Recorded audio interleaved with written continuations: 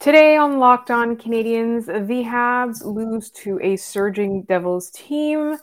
The Jonathan Drouin is out injured for 4 to 6 weeks. And is it time to send Juraj Slavkovsky to the AHL? I got that one out of the way. All that's coming up on Locked On Canadiens. Locked On Canadiens, your daily podcast on the Montreal Canadiens. Part of the Locked On Podcast Network, your team every day.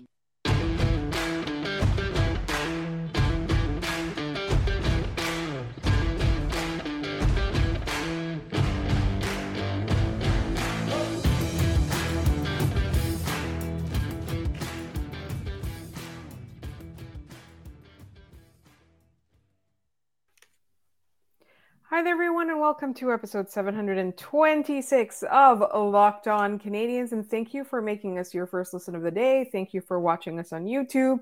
And please subscribe as always and hit that little bell on YouTube so you'll get notified for every new episode and every new special that we do. My name is Laura Sab, also known as The Active Stick, and I'm joined as always by Scott Matlove, Habs Eyes on the Prize. It's not fun to lose to the New Jersey Devils. The Canadiens did it, but that's, you know what? Everybody's been doing it these days. It's not, the Canadiens are not unique. So, Scott, there were some, I think, positives to that game. I think the Canadiens had a very strong first period, and then they allowed the game to get away with them in the second, and obviously New Jersey played really well. This team looks good. Unfortunately, they kind of ruined Jake Allen's night. Yeah, I'm actually working on something along those lines for Eyes on the Prize. And also, if you're watching this on YouTube and you see the beam of light coming into my face, bear with me. I have a new desk setup that I am working on right now, so I am playing around with that. The Canadiens played a great first period, like very good. That they were unlucky to have left that period without having scored a goal, and then the Devils just kind of turned it on after that. I'm looking at the natural stat trick chart, and it's, you know, the Canadiens are up there, and then it just steadily trends downwards. And they did get a first goal from Evgeny Dadonov, long overdue for how he played. He was actually one of the better players on the Canadiens tonight. I know that bar is admittedly not a high one to cross on this. It's a learning experience, though. The Devils are playing an absolute wagon style of hockey right now, and the Canadiens just couldn't keep up. And I see people like Joel Edmonds that, said, we can play with these guys. And he's not wrong, because they outplayed them. And then the wheels fell off and they weren't able to get back on track. This was the kind of game where this is what happens when the first line kind of gets shut out on you. Yeah, you learn very quickly.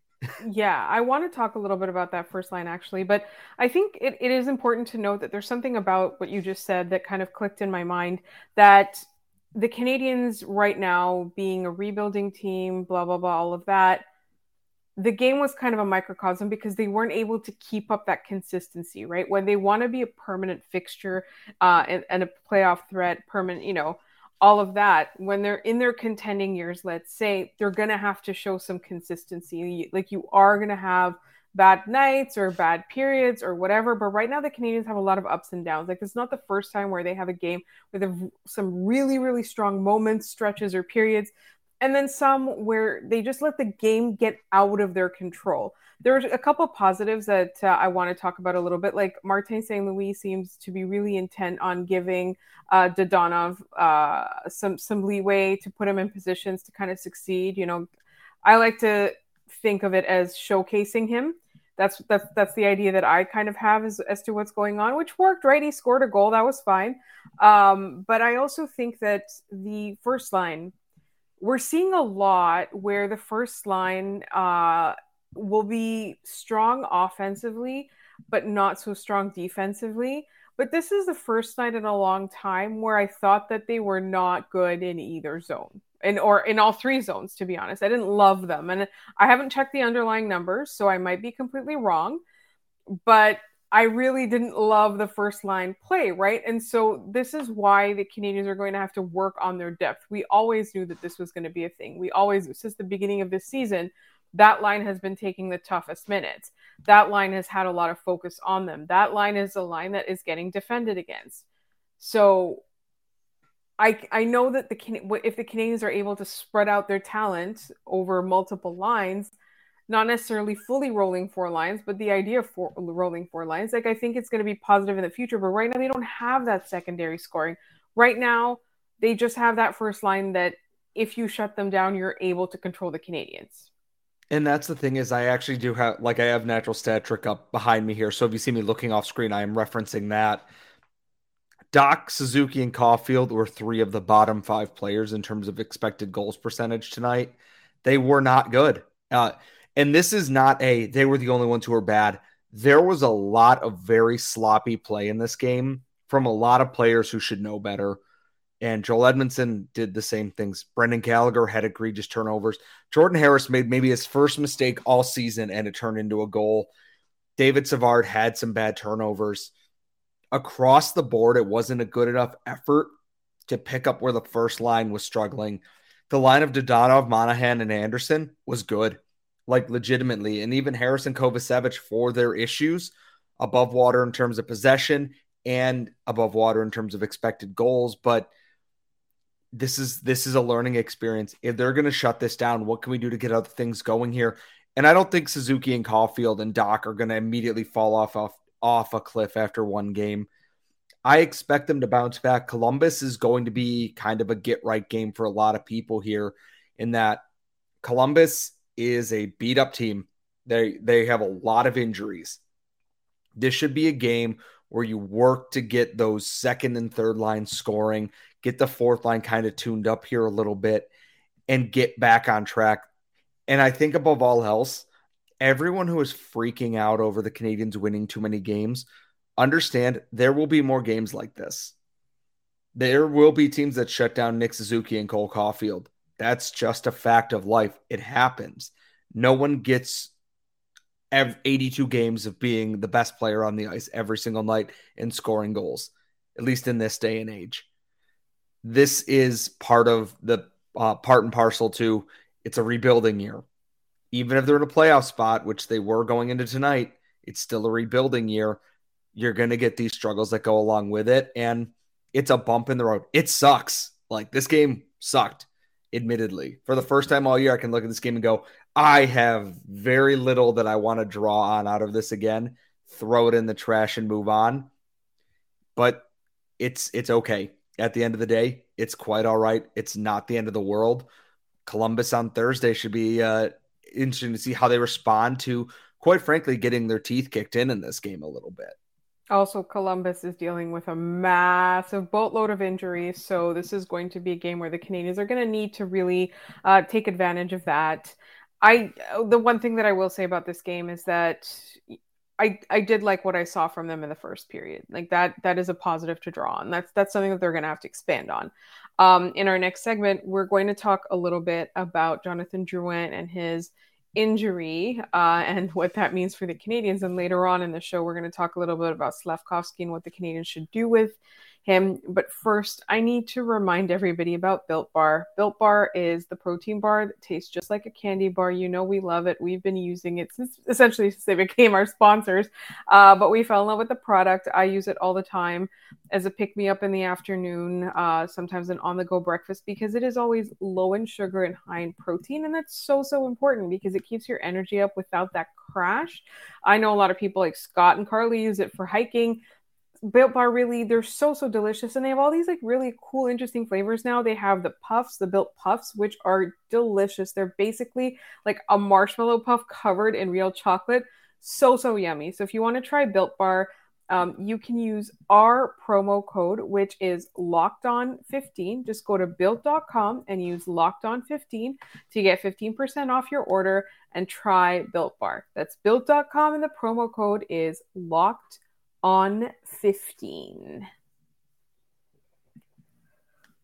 Before we get into our next segment, I do want to tell people as well, we have a crossover episode coming up to preview the game against the Blue Jackets with one of our favorite people, Jay Foster of Locked On Blue Jackets, and that's coming up obviously on tomorrow's episode.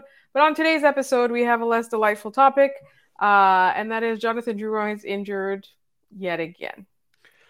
So and I've been kind of thinking about this since I saw the news this morning that they announced he and Armia had upper body injuries and would not be playing tonight, which, okay, cool. Michael Pezzetta gets another game in. Let's see what he can do with that. After the game, it's announced Drouin is out 4 to 6 weeks with an injury he's been playing through that he suffered 10 days ago against Vegas. In a season like this, why are you playing through injuries? I understand, and especially Jonathan Drouin, who I know wants to succeed and wants to be a part of this team. He somehow managed to keep a very positive outlook despite all the injuries he's had here in Montreal. And all the criticism. And yes, warranted and unwarranted. Jonathan Drouin has been through a lot here, and it's just like, I don't play through it. We talked about this last year. Don't play through it if you're hurt, because there's still chances for you to come back and play a role in this season. And I can't help but feel bad for the guy because I didn't think he was playing badly. It looked like he was establishing himself in the lineup again, and then he gets injured. And if that isn't the story of every single season, basically since he's got here, is that he's playing well, injured, playing well, injured, playing well, injured, comes back, continues to play well, takes a leave of absence for his mental health, comes back next season, plays well, injured.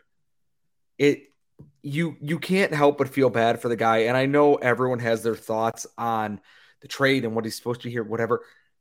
Jonathan Drouin, the person, I can't help but feel bad for, because all he wants to do is play hockey and play well.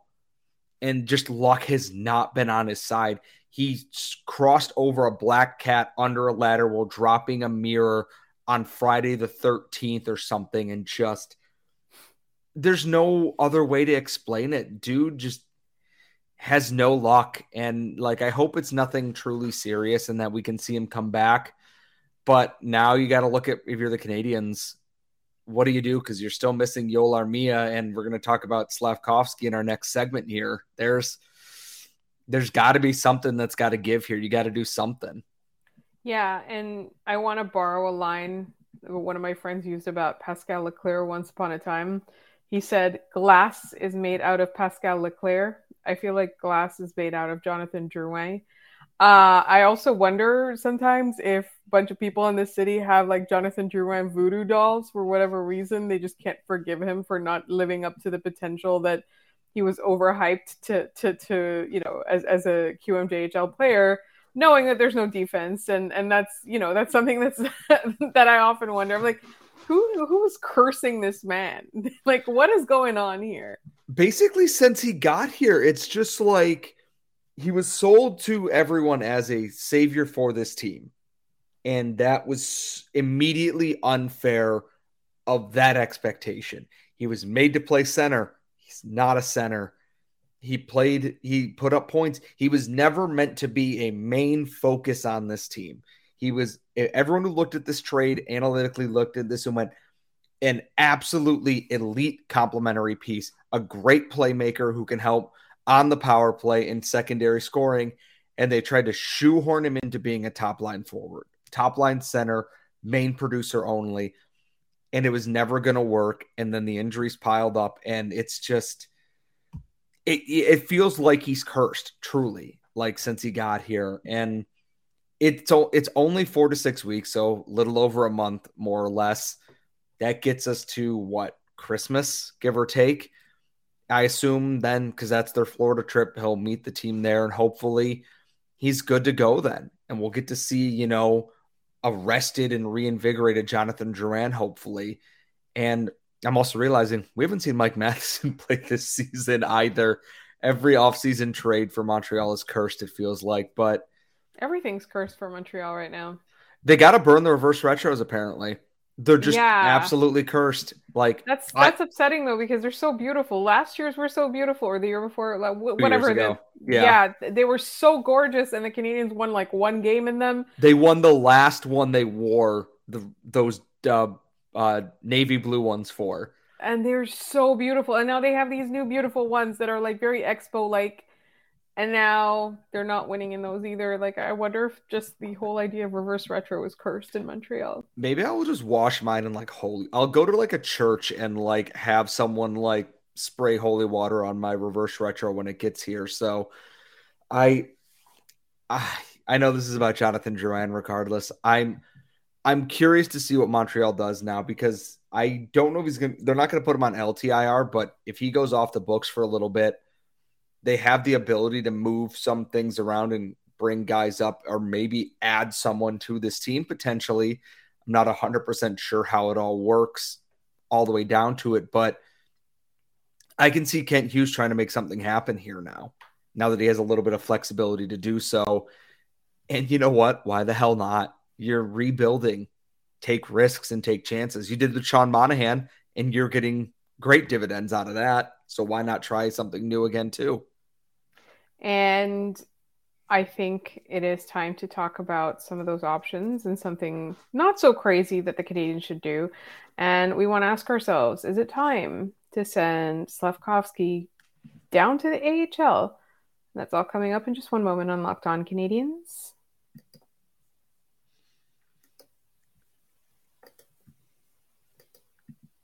All right. This is a topic that's going to get people quite upset.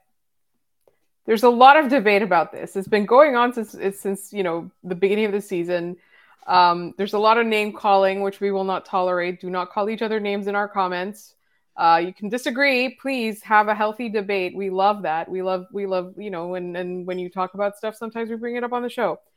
A lot of people feel that there's absolutely no point in sending Slafkovsky to the AHL, which is understandable because he has played against men in his previous jobs, on his previous teams, and on the biggest world stages. But at the same time, a lot of people feel that he needs to go to the AHL because he's simply not getting enough minutes in the NHL. Scott. Yes. Where do you stand on this one? I've always been kind of fluid on this position. And the thing is, going to the AHL, he's still playing against adult competition. Whether or not it's better than Liga is up for debate to people who know things better than I do. He's not going to the CHL. They won't send him to the Erie Otters. Own his rights. He's not going to the OHL. If he did, I would actually be very disappointed that he wouldn't be able to be recalled unless it's an emergency situation until their season is over. So that's why we won't see Philip Machar until Kitchener's season is done and over with.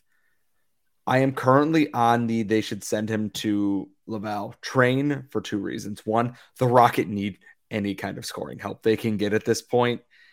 And I think he needs the ice time. He played 925 at even strength tonight on the fourth line.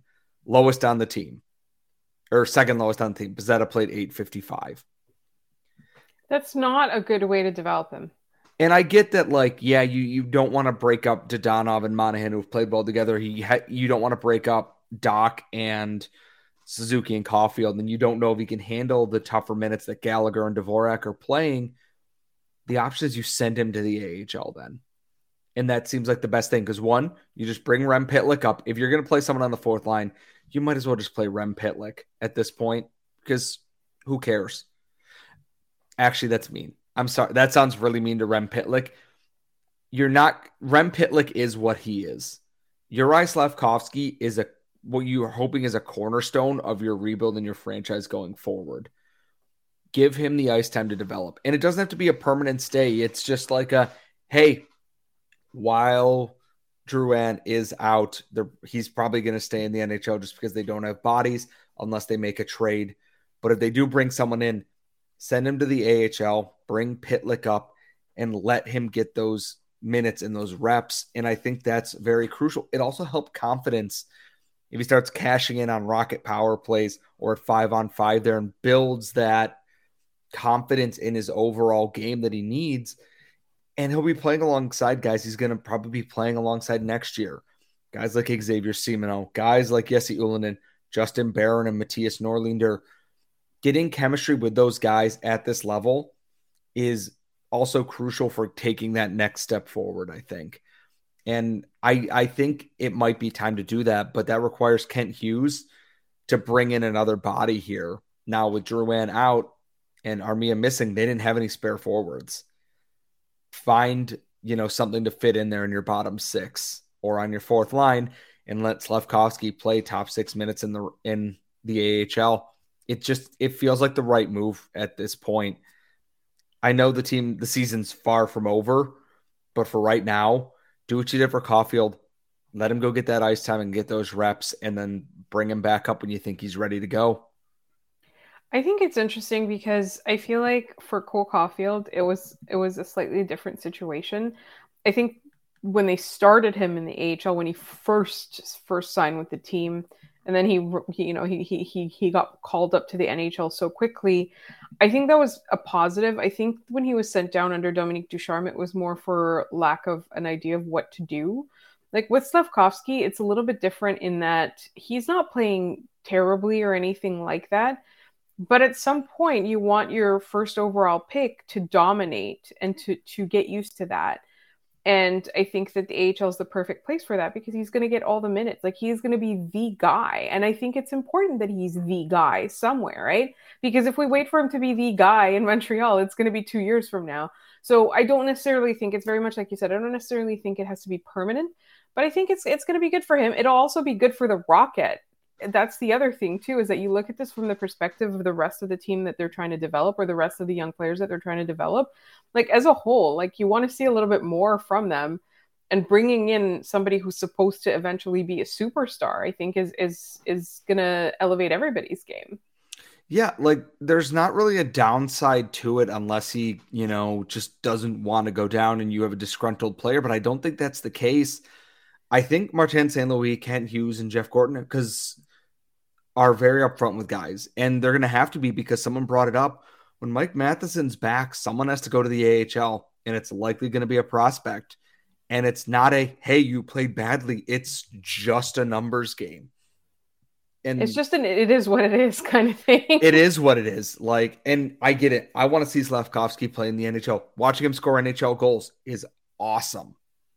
At the exact same time, though, you have to do what's best for his development and the long-term planning of this team, because this is not a, we're going for it this year, all hands on deck, one last shot, last dance kind of thing. This is we're 2 or 3 years away from potentially being a playoff team.